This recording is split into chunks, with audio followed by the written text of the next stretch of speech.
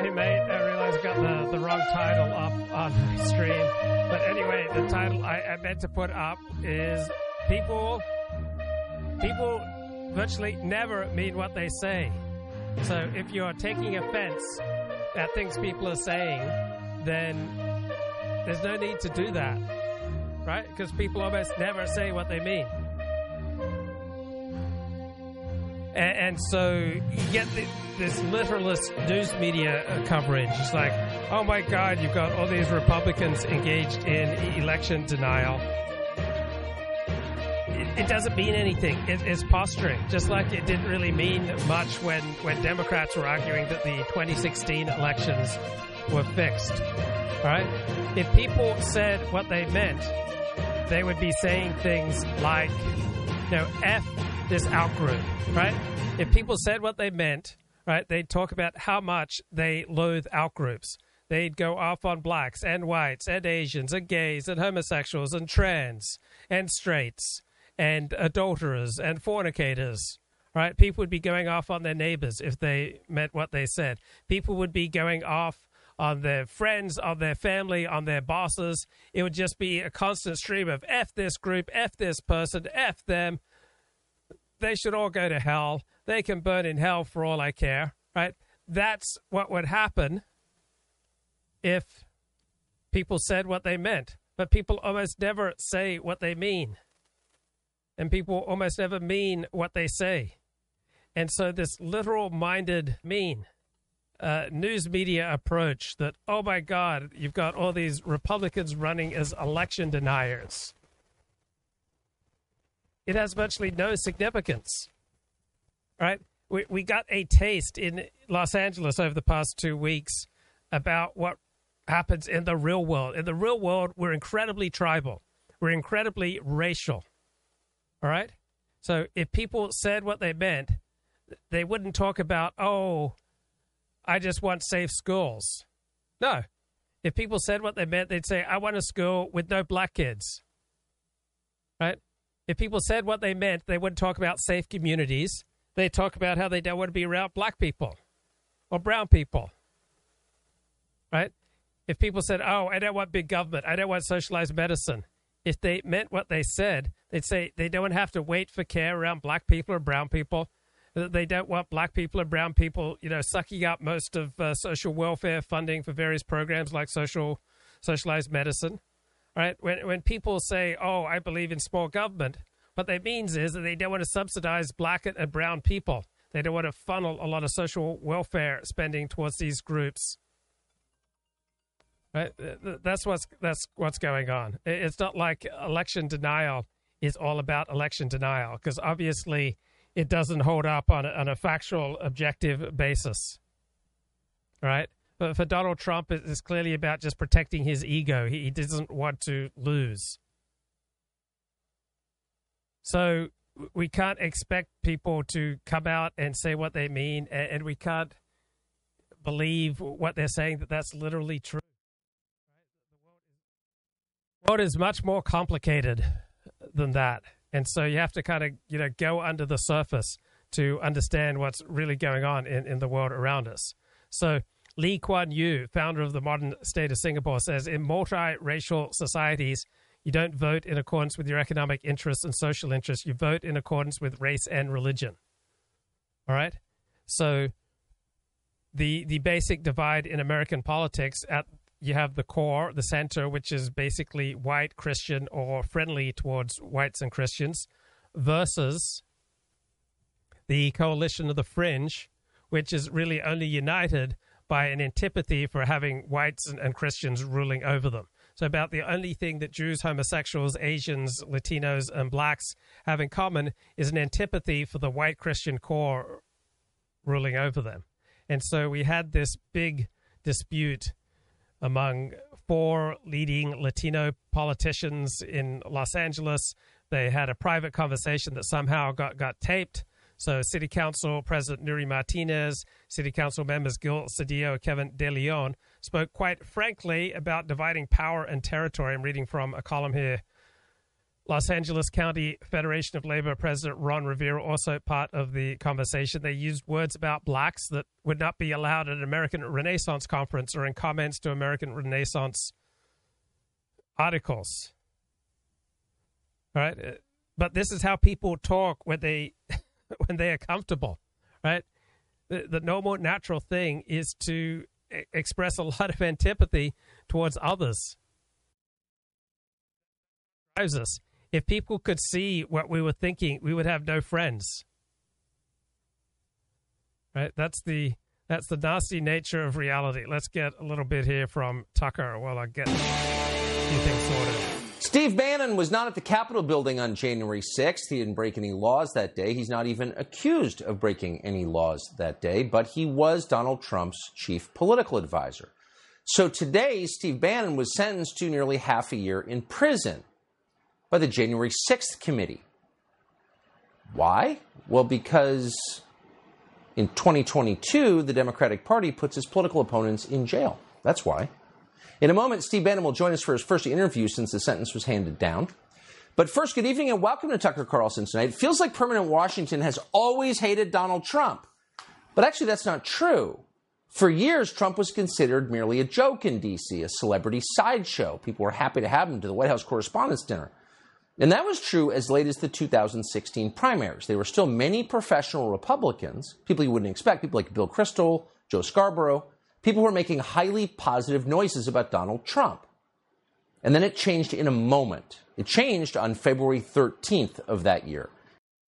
Okay, thanks, Tucker. So a lot of journalists are focused on the racism in this LA City Council meeting, the secret recorded talks where they were saying negative things about blacks and Jews and Armenians.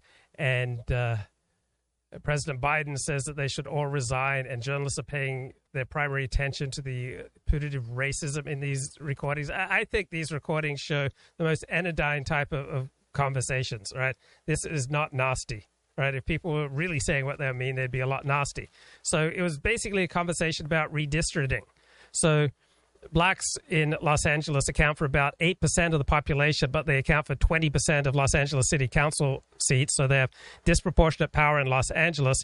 Latinos occupy half of the city of Los Angeles, but they have less than a third of city council seats. So if we had a more representative democracy, all right, we'd have a lot more Latino seats and a lot fewer black seats. And so the Latino politicians here were talking about how they need to protect and expand their Latino districts and, watch out for the district attorney who is with the blacks. Well, that is how the world works. All right. We've got a district attorney in Los Angeles who is very soft on crime. And crime is committed in Los Angeles like other places, not in perfect representation of the various racial groups. Some racial groups commit a lot more crime than other racial groups. So if you have a district attorney who is soft on crime, then yeah, he is throwing in with groups who commit an awful lot of crime.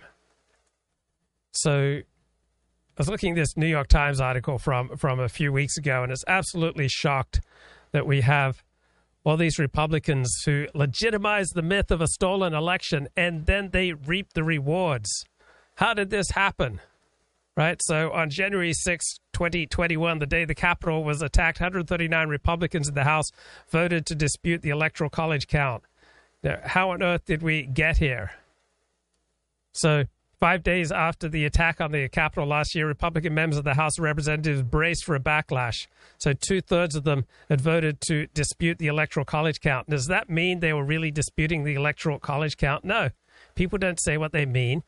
They just were making a gesture of defiance at a system, at a society where they see liberals occupying all the high rungs of power. They see liberals controlling the means of intellectual production, essentially, in our society, as Ronnie Goldman puts it in his book on conservative claims of oppression. Right? So you had all this talk in the media that all these Republicans would be punished for inflaming the mob.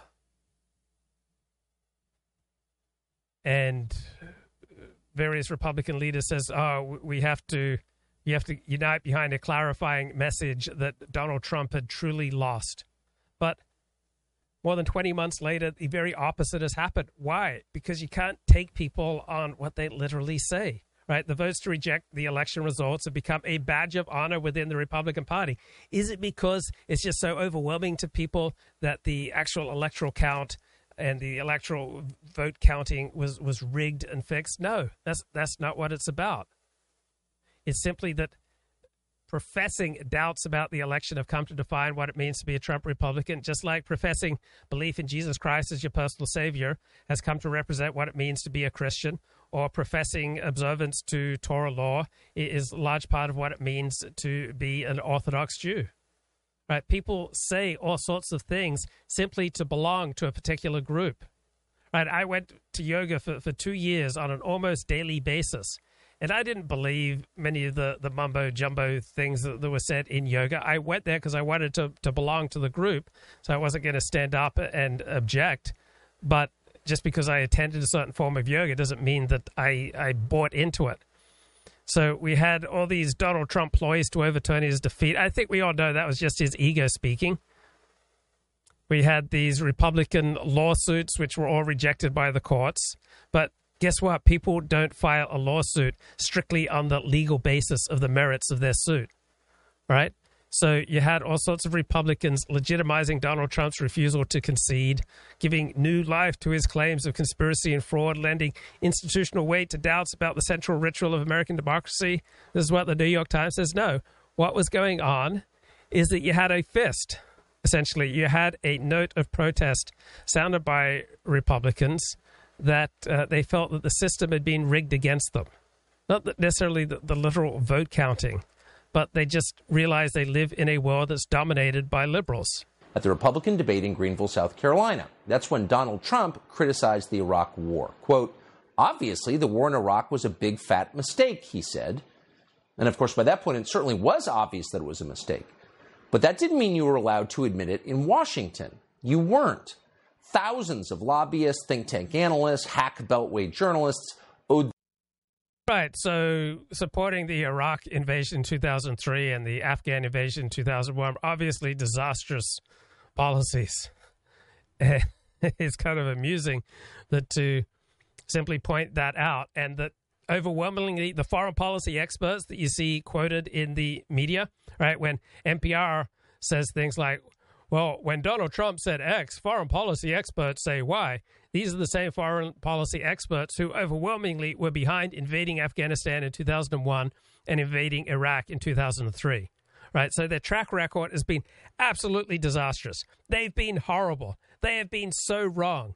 And yet they still get quoted in the media and in academia as, foreign policy experts, Russia expert, Saudi expert, Middle East expert, Afghan expert, even though they were dramatically, horribly, horrifically wrong. But in the media, there are always these foreign policy experts who are going to show you their expertise and show up Donald Trump's claims or Republican claims. So the riot engulfing the Capitol January 6th so overshadowed the debate inside the Capitol that the scrutiny of that day has overlooked how Congress reacted and reached that historic vote. So what really happened? And this is actually a quite thoughtful New York Times article. It's from about 3 weeks ago. So it's much more than a simple rubber stamp loyalty to a larger-than-life leader. This isn't why Republicans are claiming the vote was fixed. What we've got is the orchestration of House objections. It's much more a story of shrewd salesmanship and calculated double talk. Right? Calculated double talk dominates how people talk. People virtually never say what they mean. People virtually never give a damn about outgroups. People virtually see the world in tribal terms, us against them. People don't like outsiders. They don't like people who are different from them overwhelmingly. This is how the world works, right? So the New York Times says this is all set against a backdrop of demographic change across the country that has widened the gulf between the parties. Yes, when demographics are rapidly changing against your group's interests, right, people are going to have very strong reactions to that. Now, they're not going to put it in explicitly tribal terms, just like people will say good schools when they simply mean they don't want to go to schools with blacks around.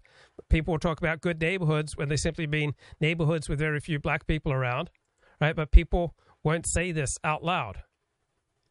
So why did so many Republicans amplify Donald Trump's claims about the election being fixed?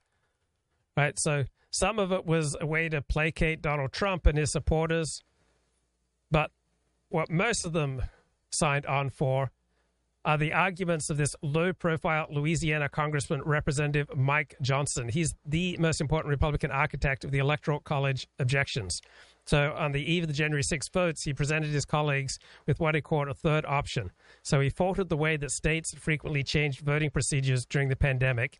He said it was unconstitutional because they changed these voting procedures without getting it passed by the legislature.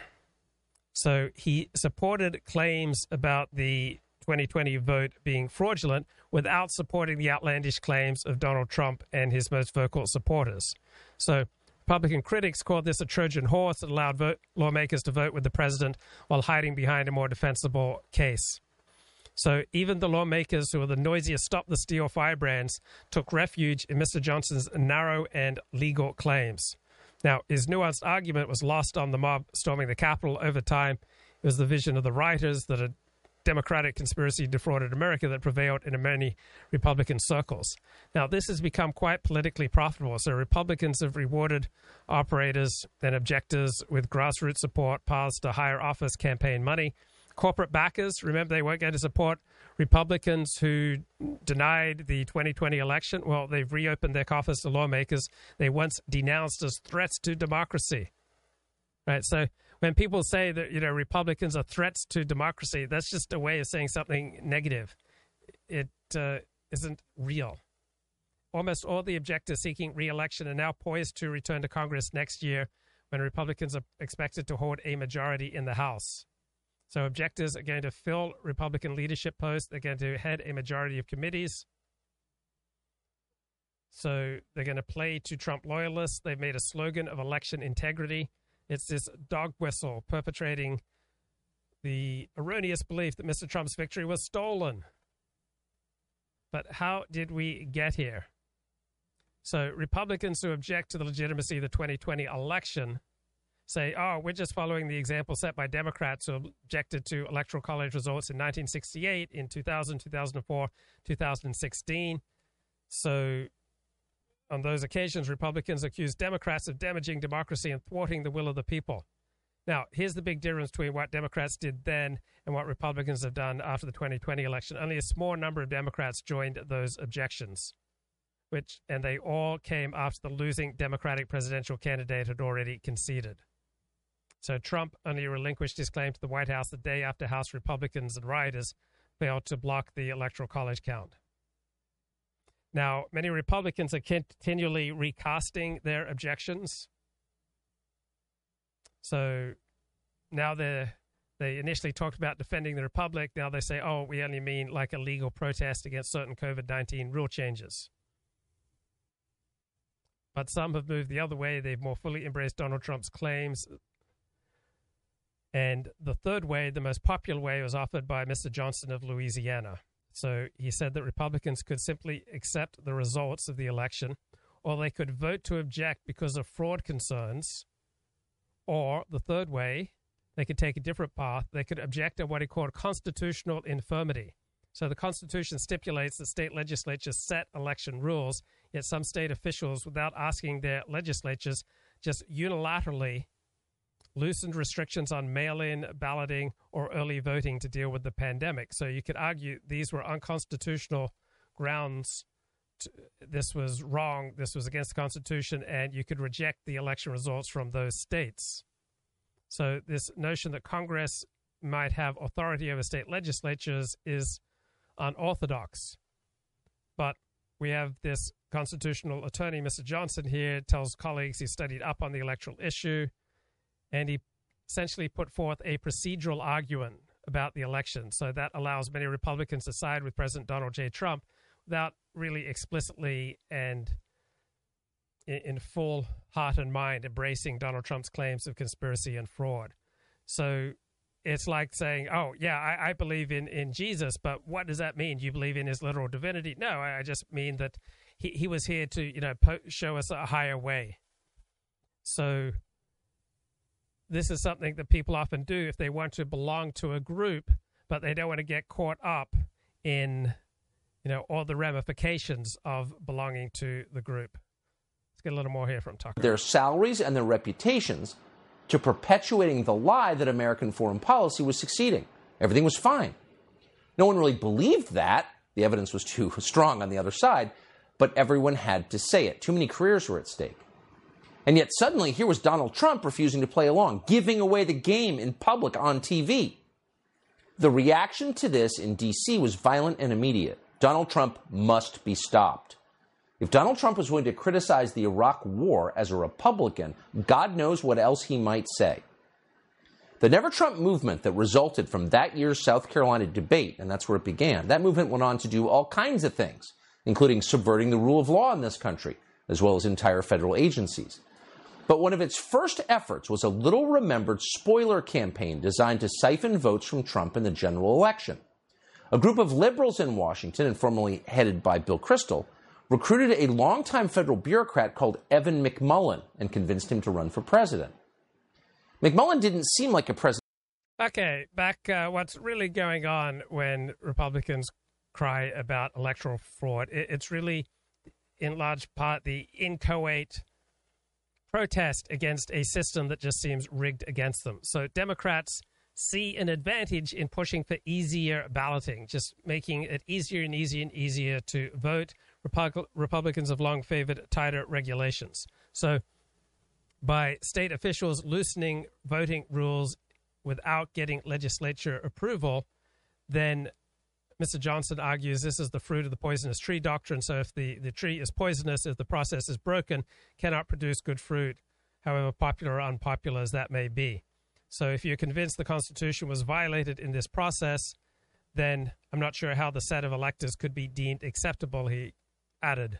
Says the Supreme Court has agreed to hear a case on the relative power of state legislatures and courts over election rules. So essentially, this one Republican argues the process that many states followed in changing voting rules leading up to the 2020 election was unconstitutional.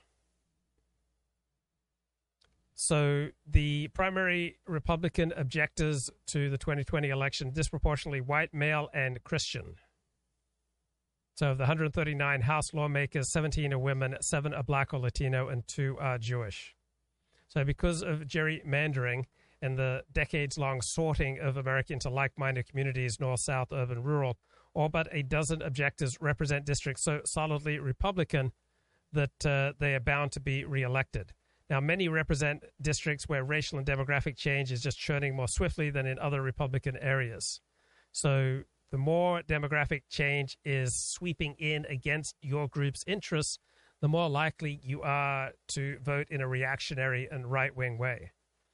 So underneath the rhetoric about big government, small government, higher taxes, lower taxes, social welfare spending, we're back to blood, in the words of Tom Wolfe. It is race and tribe that tends to drive people.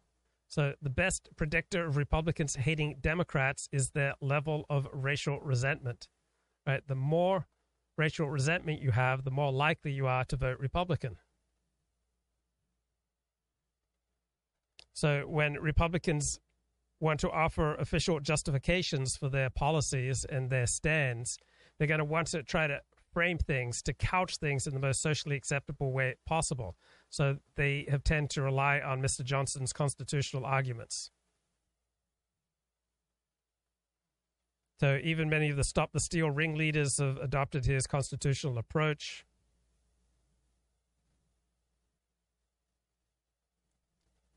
And Senator Barbara Boxer says it's called covering your butt. Yeah, we're all covering our butt, all right? Just imagine what would happen if people really saw what we were thinking. Just imagine what would happen if your private conversations were made it public. Right? People don't want to be out front saying, oh, they support a coup. But when you feel like you are under attack, when you feel like your people's survival is under threat, you are going to react very strongly and then try to justify your reaction. So we tend to be driven by our emotions, and then we use our brain to rationalize and justify where we're going. So we have a lot of Republicans who have joined with Donald Trump and fueling baseless claims of election fraud by refusing to certify the results of last November's election, right? This is what the news media keeps telling us. Of the 100 largest publicly traded companies in the United States, half of them pledged to cut off funding Republican politicians who objected to the 2020 election. These boycotts were short-lived, right? 33 of these 50 companies have now resumed donating to voting objectors. So, yeah, around election time, the big corporations come back around. Smart donors never abandon the objectors' cause. So election integrity has become central to Republican solicitation for all sorts of issues. So if you've got something that pushes people's buttons, right, you're going to keep using it, even if it is not factually true. So when it comes to live streaming and talk radio, sports talk radio, the money is in being interesting. The money is not in being right. So the phrase election integrity is coded language. You're implying the election was stolen. And Republicans who run with this rhetoric are having a lot of success. Will you help me stop the left from stealing our elections? So objectives make up virtually all the incumbents backed this year by the advocacy group Club for Growth, which is a titan of conservative campaign money. And objectives who have doubled down have thrived. So people who signal their support for Donald Trump's allegations of voter fraud, they're doing pretty darn well.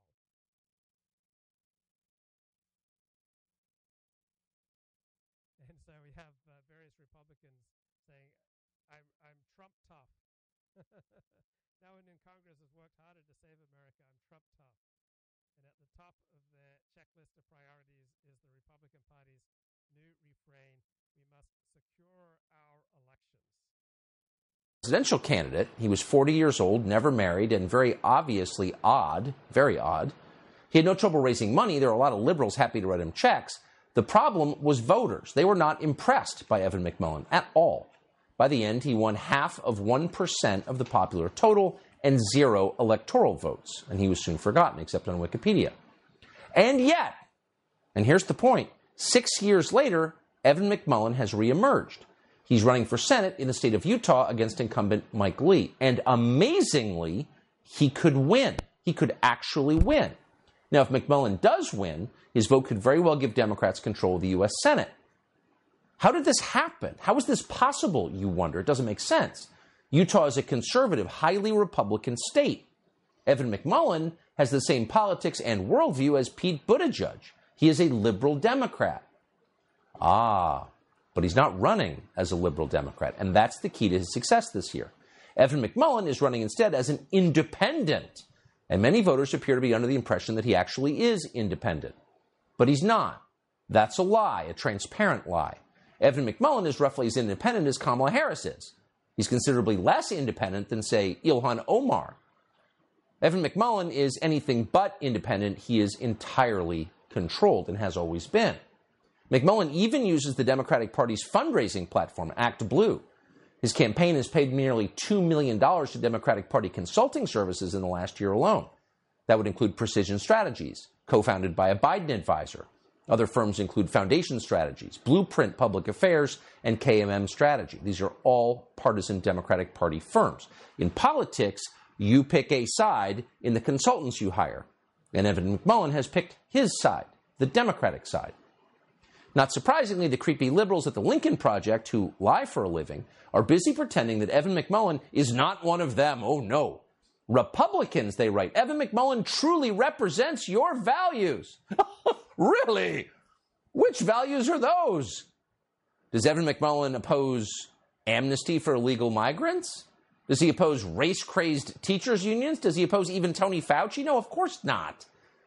Evan McMullin is fully on board with every anti-family scheme the Democratic Party has dreamed up over the last decade. As a supposedly faithful Mormon, he can't even acknowledge that Roe v. Wade was a bad decision. He is a neoliberal robot. There's nothing independent about him. Watch him read the Democratic Party's talking points, for example, on abortion. I am committed to the sanctity of life, but I think that means the lives of women. That means the lives of unborn, of course, and it means the lives of children. And I think we've got to take a more comprehensive approach to that. But just to be clear, you don't support overturning Roe v. Wade anymore as you did in 2016. I'm just trying to get clarity. I do not think that is the way for the country to move forward on this issue. Oh, so keeping Roe v. Wade is the way for the country to move forward. But of course, Roe v. Wade, whatever you think of it, froze everything in amber in 1973 and imposed the most radically pro-abortion regime from the courts on all 50 states. So of course, you can't move forward under Roe v. Wade in either direction. This doesn't make sense. It's effectively pro-abortion. You don't typically hear Mormons talk like that. And in fact, Evan McMullin, as you just heard suggested, did not used to talk like this. In fact, back in 2016, he denounced Donald Trump, the guy who would eventually get Roe v. Wade overturned, because he said Trump wasn't pro-life enough. I'm the only pro-life candidate in the race, McMullin wrote in 2016. 4 years later, after Trump successfully appointed several pro-life justices to the Supreme Court who overturned Roe v. Wade, McMullin has clarified what he means. He says pro-life. Turns out being pro-life has nothing to do with protecting children. Here's what McMullin said, quote, "You aren't actually pro-life if you can't say Black Lives Matter." Oh, right. Black Lives Matter, which is an explicitly pro-choice organization. Are you following all this? It doesn't make any sense. He's a liberal Democrat, and it'd be fine if he ran as one. Utah voters should know what they're voting for, and he should be honest about who he is. If you pay any attention at all to McMullin's last 3 years in, quote, public life, it's very obvious. In 2020, he endorsed Joe Biden because he cares about Republican values. Watch.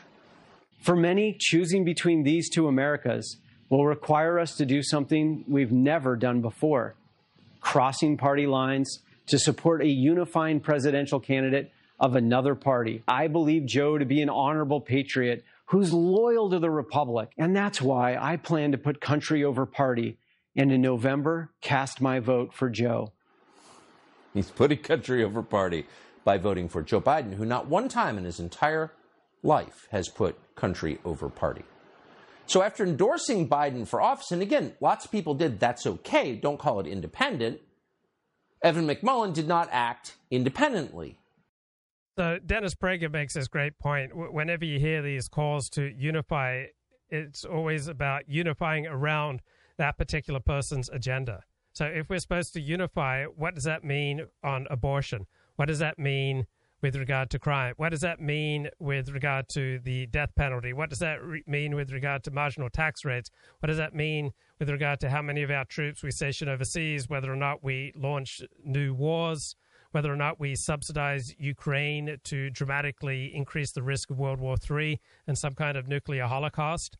I mean, most of these calls for unity in America are absolute pablum. That'll do it for me for tonight. Take care. Bye-bye.